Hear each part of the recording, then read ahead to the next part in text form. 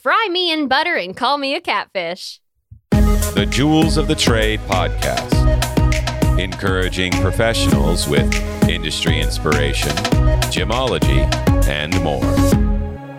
Today, we're diving in to a really fascinating subject. You're listening to Jewels of the Trade. I'm Jordan. And I am not excited for all these puns. Don't be jaded. Introduce yourself. I'm Hunter. Oh, come on. I'm not trying to rock the boat. I'm just excited to introduce Justin Barrett, a jade diver in Big Sur, California, who does his own jade carving and even makes his own findings for contemporary nephrite jade jewelry. There are two gemstones appropriately called jade, jadeite and nephrite. Many people don't realize that some jade is actually found in the U.S., and that Canada is the number one producer of nephrite worldwide. Just In Jade deals in American jades, such as Big Sur jade and Wyoming jade, as well as BC jade, which is nephrite from British Columbia, Yukon jade, also from Canada, and Siberian nephrite jade as well. He's really making waves in Stop. the industry as an artist, really a sculptor, of natural nephrite jade. But that's just the tip of the iceberg. Let's just go to the interview now. But I'm having a whale of a time. Without further ado, Justin Barrett. Hey everyone, I'm very excited to introduce Justin Barrett, an American jade diver and carver. Justin, I'll admit, I'm kind of fangirling over here. I am a huge fan of your work. Well, thank you. It's really great to have the opportunity to be here. Thank you for having me. So what's interesting, everyone, about Justin and what he does, his brand is called Just In Jade because his name is Justin. He actually sources the jade himself. And by sources, I mean he mines the jade himself. Would you call it marine mining? Is that the appropriate term? I wouldn't say that. I'd say I have two ways that I source jade. Is one, I do mine it up in the Sierra foothills in the eastern part of California. I have some mining claims up there where it would be considered mining. And the other jade that I source is under the ocean in Big Sur, which is, I would say, more like collecting or searching for, like treasure hunting almost. Treasure hunting. And you're diving for it. I mean, you're like in the water, literally extracting it with your hands, right? Yeah. So in the early 80s, they imposed some regulations based on some people that were kind of getting out of control. And we kind of stuck to these regulations of we can only take what's loose. We're not allowed to break it or use mechanical means to take it out. So we're limited to what we can carry ourselves. And we go underwater and kind of search in all the cracks and crevices and hope to find something substantial. And as long as it's not too big and we can carry it out ourselves, we're allowed to keep it. That's incredible. I actually, until I found your brand, I didn't even know that jade diving was a thing. In fact, I think a lot of people, even in the jewelry industry, don't realize that jade diving exists. How in the world did you get into this? How did you hear about it in the first place? I've always really been connected to the ocean since I was a kid. I grew up on the coast here in California. The connection to the ocean for me has always been a really important thing. I grew up surfing and diving and kind of scouring the beach for treasures like seashells and things. And I was connected to jade through the local surf community. And it hit me when I found my first few pieces on the beach walking with an old friend of mine. He took me down there and I was just hooked. It kind of took hold of my life almost. It became a passion, which became a lifestyle. And now it's my career. I absolutely love that. I can definitely tell that you're passionate about it. And it's incredible that this is your full-time job. I mean, you get to do what you love for a living. Can you tell our listeners a little bit more about your business and what all you offer? Yeah, so I'm kind of a source to sale guy at this point. I mine jade rough in the Sierra foothills, as I said before, and also under the ocean. I'm pulling out a lot of really beautiful stones that have been shaped by the ocean to kind of their own unique forms, kind of like natural sculptures, if you will. I offer a series of products that are based in like rough for other carvers or collectors of natural stones. And then also I take the stones myself and I carve them, and I carve stone from the local areas, my mining claims and the coast here. And then I also carve stone from all over the world into contemporary art and jewelry. So like wearable sculptures, I guess you could say. And I do some larger stuff, but it's not in my typical wheelhouse to do anything larger than 100 pounds or so. It's so unique to see jade in the way that Justin is carving it because it's so smooth and contemporary and kind of flowy. Is that how you would describe your style? And basically what I try to I strive to create is life forms out of jade, things that are flowing natural, like natural forms in nature, like aquatic animals or leaves or things I find in nature. And then I try to put a contemporary twist on them and make them my own. It's really incredible work. And I would say it seems like most of Justin's product is in the form of pendants and earrings. Yes, that's most of what I do. I think that's, as a kind of a one-man show, I'm able to produce a lot more of those for an audience than I would a large carving, considering most even of my pendants, they take anywhere from 5 to 30 hours to create.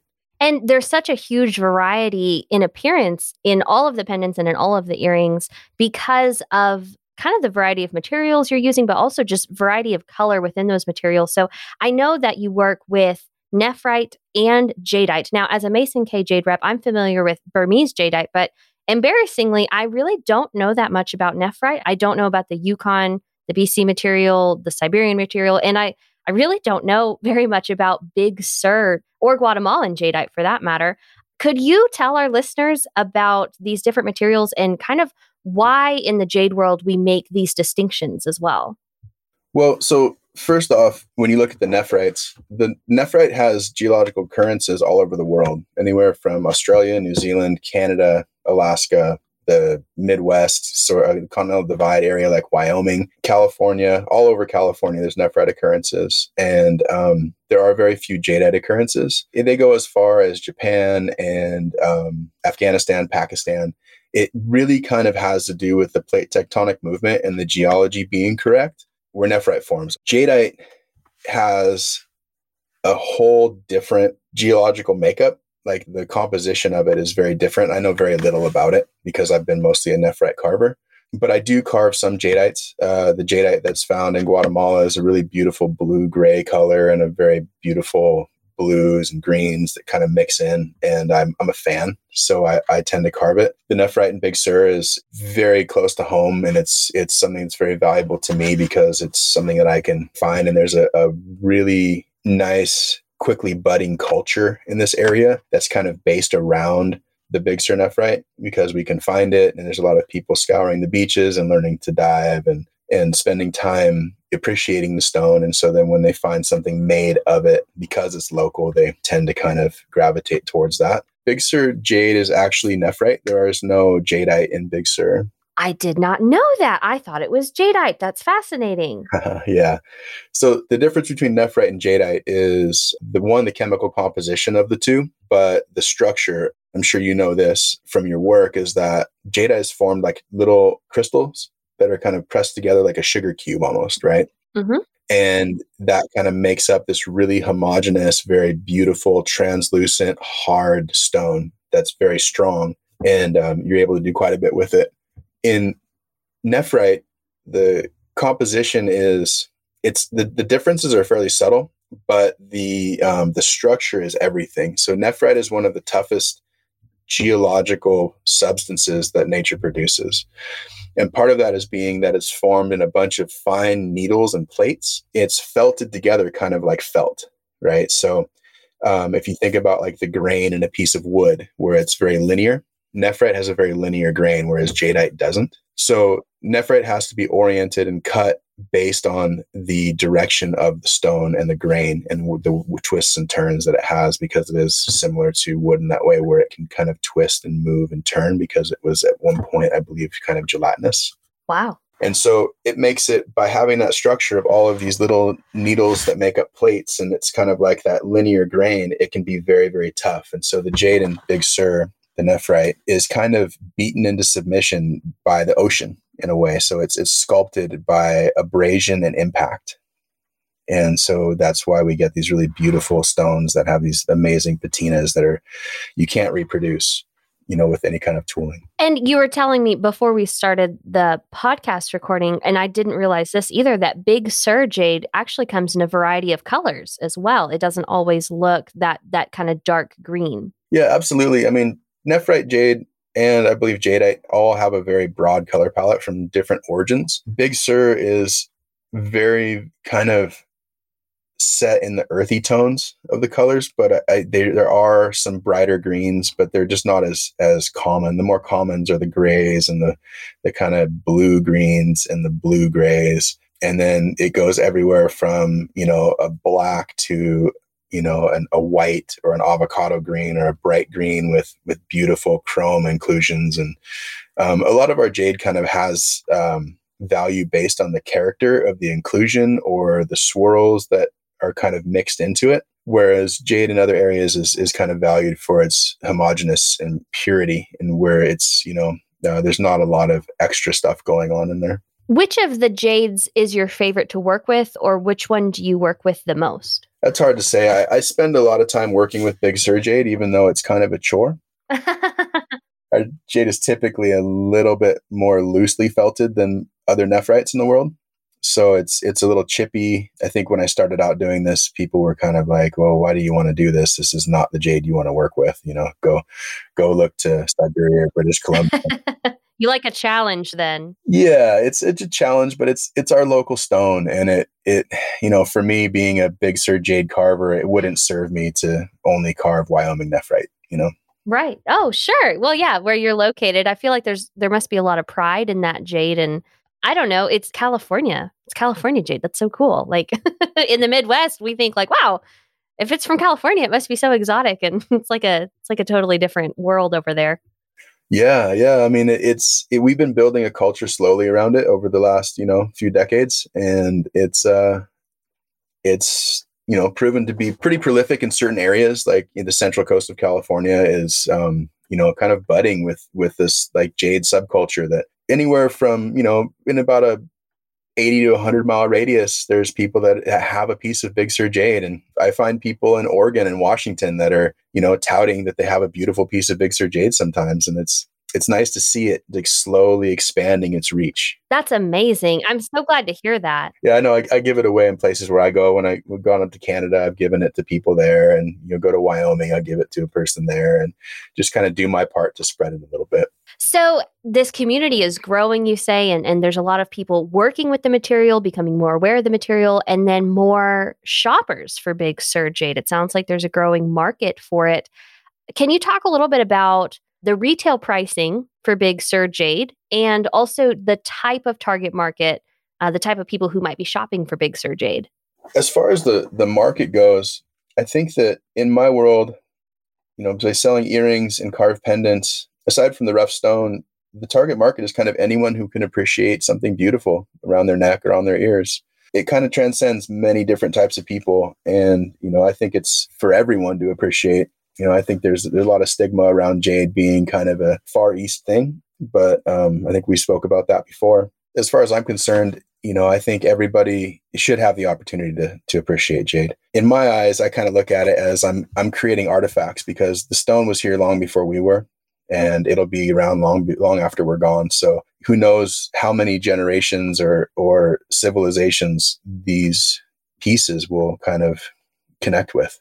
So talk a little bit about the prices that customers and retailers alike can expect when looking at Big Sur jade. Big Sur jade is such a small percentage of good quality stone that I think that a lot of people value it for really high prices. I think that someone like myself and other people who are doing this for a living have to look at it from a more realistic point of view, where I like to keep my stuff in the range where it's accessible for both retailers and consumers. So I typically kind of sell my stuff in the low hundreds as far as like some of my entry level items, and they go on up to the low thousands, where I think some of the pieces I've sold are in the $3,000 range, but most of the time they're anywhere from $500 to $1,500.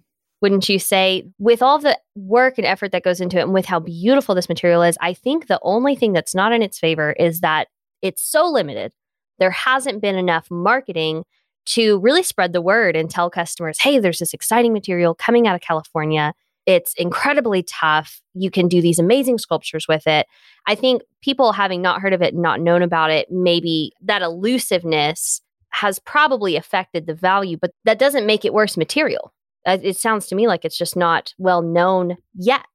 Am I right? Yeah, I think you're right. I mean, I think people know about it. It's also, a very limited resource, and it's been a very kind of young cultural perspective around it because it's only been being harvested for about 80 years here. And so it's not like other cultures that have jade kind of in the 5,000 year range where they've been, utilizing it and have a cultural significance based around the stone for, as long as, history writes, where here it's kind of been since the late 40s. I think it was discovered here and started kind of becoming a thing. So we're all working on trying to build this culture and build the appreciation on a broad level. But I think it's just only been able to reach so far because it's not been around that long. But it's growing and it's building. Talk a little bit more about this community that you've mentioned a couple of times. I know that there's a number of jade divers and jade carvers. I was not under the impression that there were many people doing this, but it sounds like it's really growing. Yeah. So, I started doing this about 24, 25 years ago was the first time I actually started finding jade. And, back then there was only a handful of people. I'd say there was one main sculptor who has since passed. Unfortunately, he was an old man when I met him, and he stuck around for a while, but, eventually he expired. And there was, a few people doing some very kind of rudimentary carvings that were inspiring for me, to get started. But as this has grown, we've kind of worked into having a culture around, contemporary jade carving and really kind of nicer looking jewelry and things. But the main part of the culture is around finding the very few and far between good quality stones on the beach and underwater. I think the divers and the beach hunters that walk around and look for stone, they all have a little bag in their car of their finest gemstones, whether they be the size of your thumbnail or a couple of pounds, and that seems to spread the word a little farther. And then the jewelry kind of follows after that, if that makes sense. Oh, absolutely. No, I love it. I love hearing about Big Sur jade. It's something that I personally have not seen very much of. And I would like to change that. I'd love to see more of it. And I'd love to see more people shopping for it and wearing it. Now, you sell quite a bit of Canadian nephrite as well, right? Yeah. And then Siberian, which is Russian material, which is all nephrite too, right? Yes. Now, some of those, I want to say, is it the Yukon jade, the Yukon nephrite that tends to be a little bit yellower? Maybe not quite as rich green, maybe a lighter color? Yeah, so a lot of the Yukon stuff has a lot of inclusions that are usually bright green, but the main color of the body stone is kind of pale. Makes for really great earrings and jewelry because the inclusions make a really beautiful statement. And it seems to be really translucent too. Yeah. A lot of the Canadian nephrites from North America, the Alaskan and Canadian stuff is very, very translucent and very saturated greens. Whereas you kind of move south down to here and into California and over to Wyoming, they kind of end up being kind of the more earthy tone, like almost, I call them just kind of earthy colors, but I guess they would be considered kind of muddled and not quite as translucent. Whereas Siberian as well is another very, very translucent jade. And Siberian nephrite, if I'm not mistaken, can be like vivid apple green. I mean, Siberian nephrite can sometimes look like jadeite. Yeah. There actually is jadeite in Siberia, as far as I know. I've not ever worked with it. I definitely utilize jades from all over the world to kind of broaden what my offerings look like. Because not everybody wants a dark gray piece of Big Sur jade on their neck. Somebody might want something that's more of the seafoam green with the black speckles, or, I guess it's whatever appeals to the consumer. That's what I love about your collection, Justin, is that it really has a lot of variety. It has the yellower, the brighter green, the bluer green, some of the darker stuff. And with the different sources of nephrite and jadeite that you have, I feel like people can get a really good idea of the spectrum of jade when looking at your collection and your portfolio. No, thank you. So tell me, what's the most incredible jade specimen that you found, or maybe even the largest jade that you found when diving? I guess you'd have to ask if you found it or brought it home, because I've found really, really large stones in the ocean, but there would never be a way you could get them home. They're bigger than your car. But they're great to look at. They're a lot of fun to swim by and pet and just admire. That's such a unique experience that you've had. There's so many of us who work with jade and love jade or buy jade who would just absolutely love to be able to see a huge boulder up close and in person like that. And how incredible is it that you get to have these experiences? And this is your job. This is your career. I mean, you get to just see it and touch it and like experience jade in a way that the rest of the world doesn't and never has. I mean, you're probably one of the few people in history that's experienced jade in that way.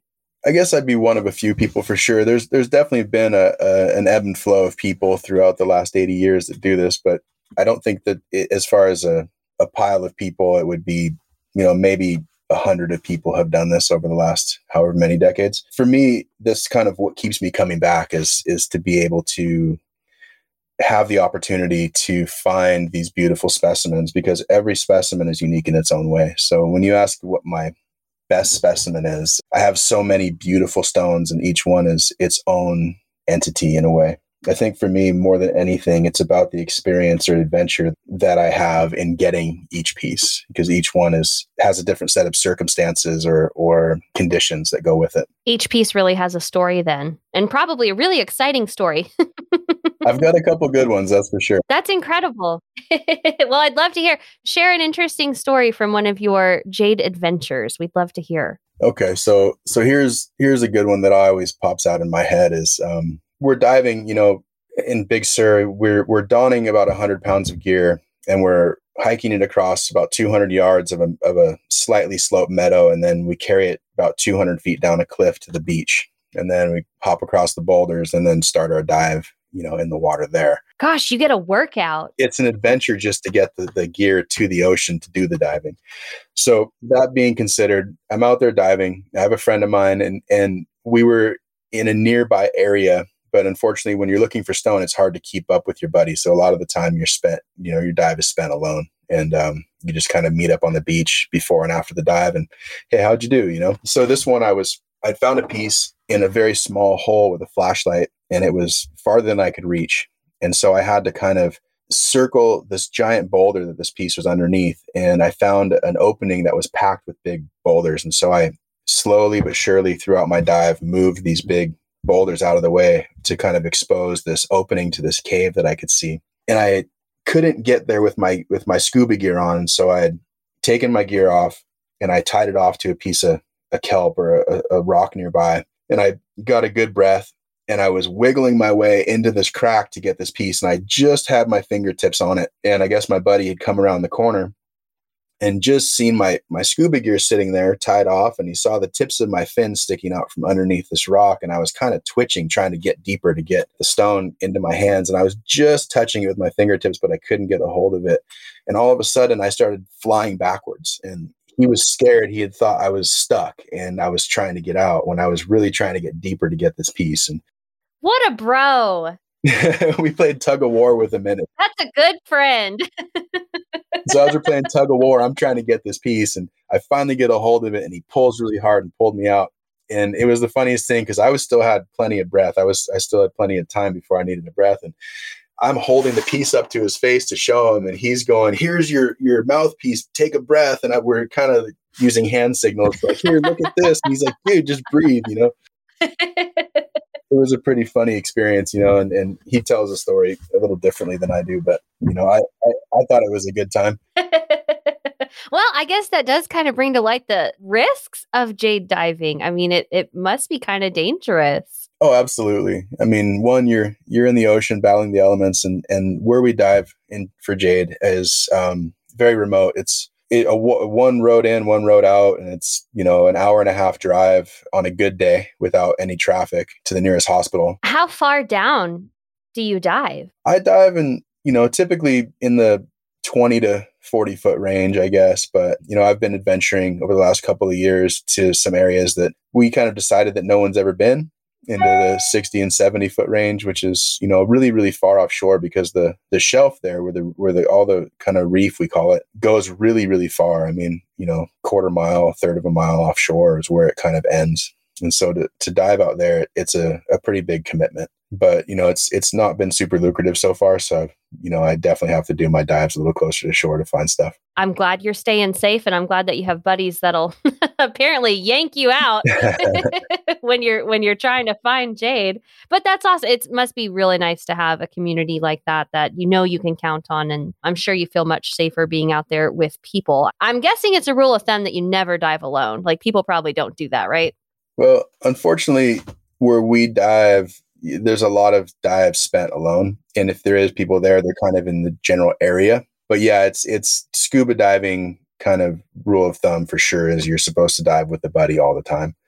So I wouldn't recommend diving without a buddy. You should get like an underwater life alert, like a little button you can press. I wish they made those. I think they have beacons. You have to get them to the surface though. Oh, yeah. That makes sense.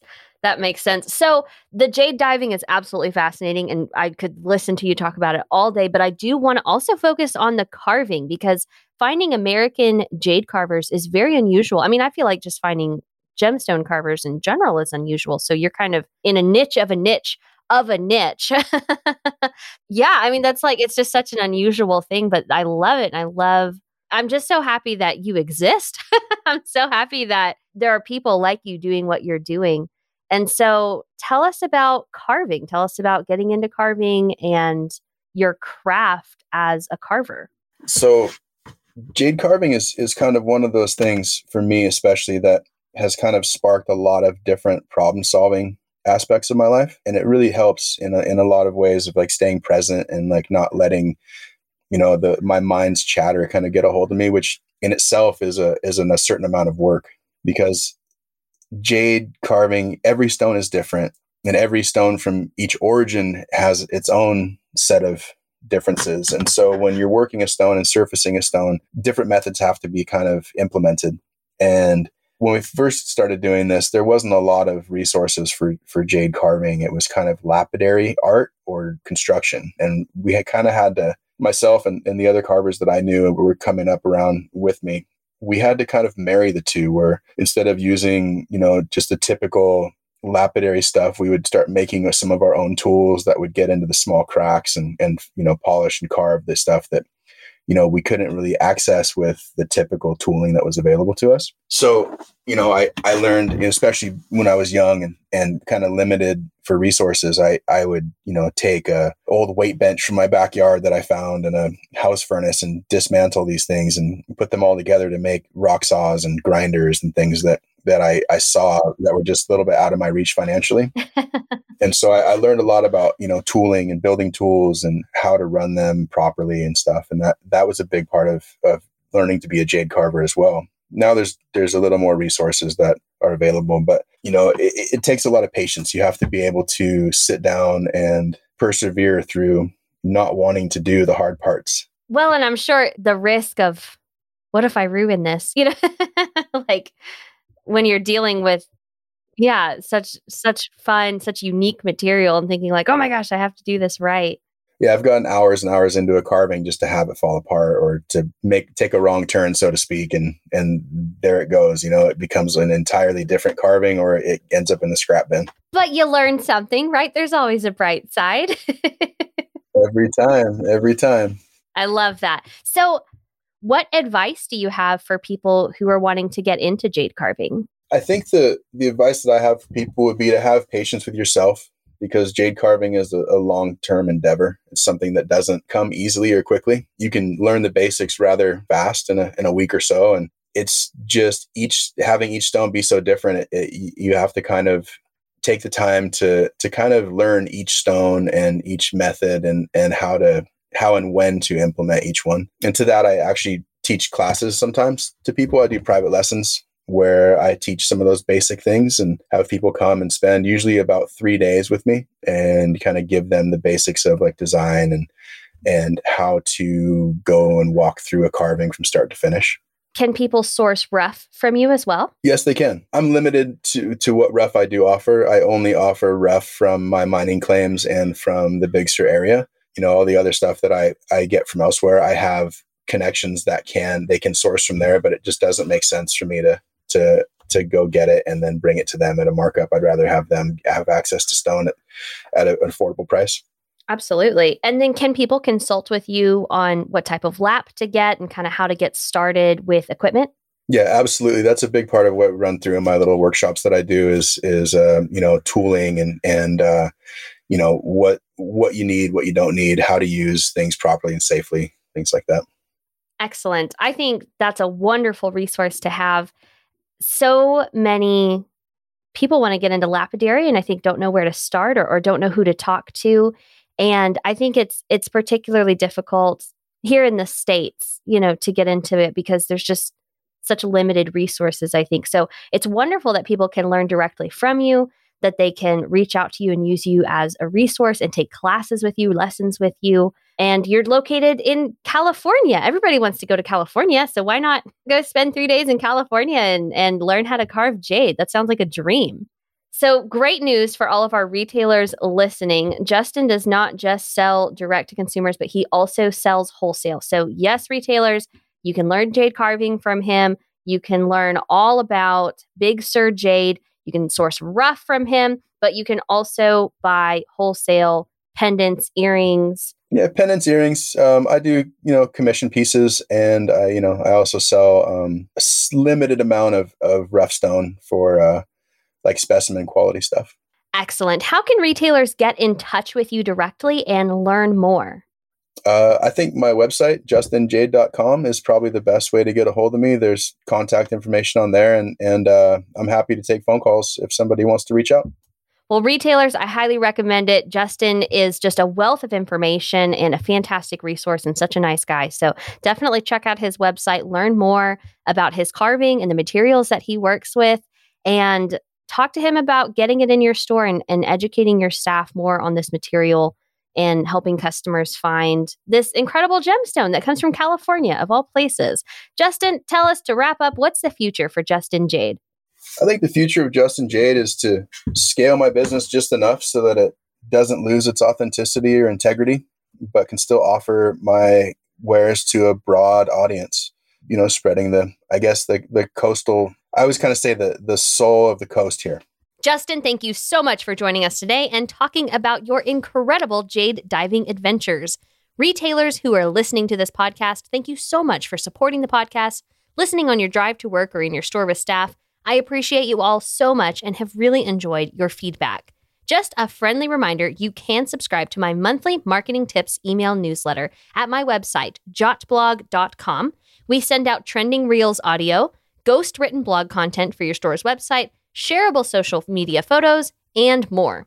Also, don't forget to visit the Jewels of the Trade YouTube channel for shareable content to encourage customers to shop with their local independent jewelry store while educating them with accurate information on jewelry and gemstones. And be sure to say hey on Instagram at Jewels of the Trade. That's Jewels_of_the_trade.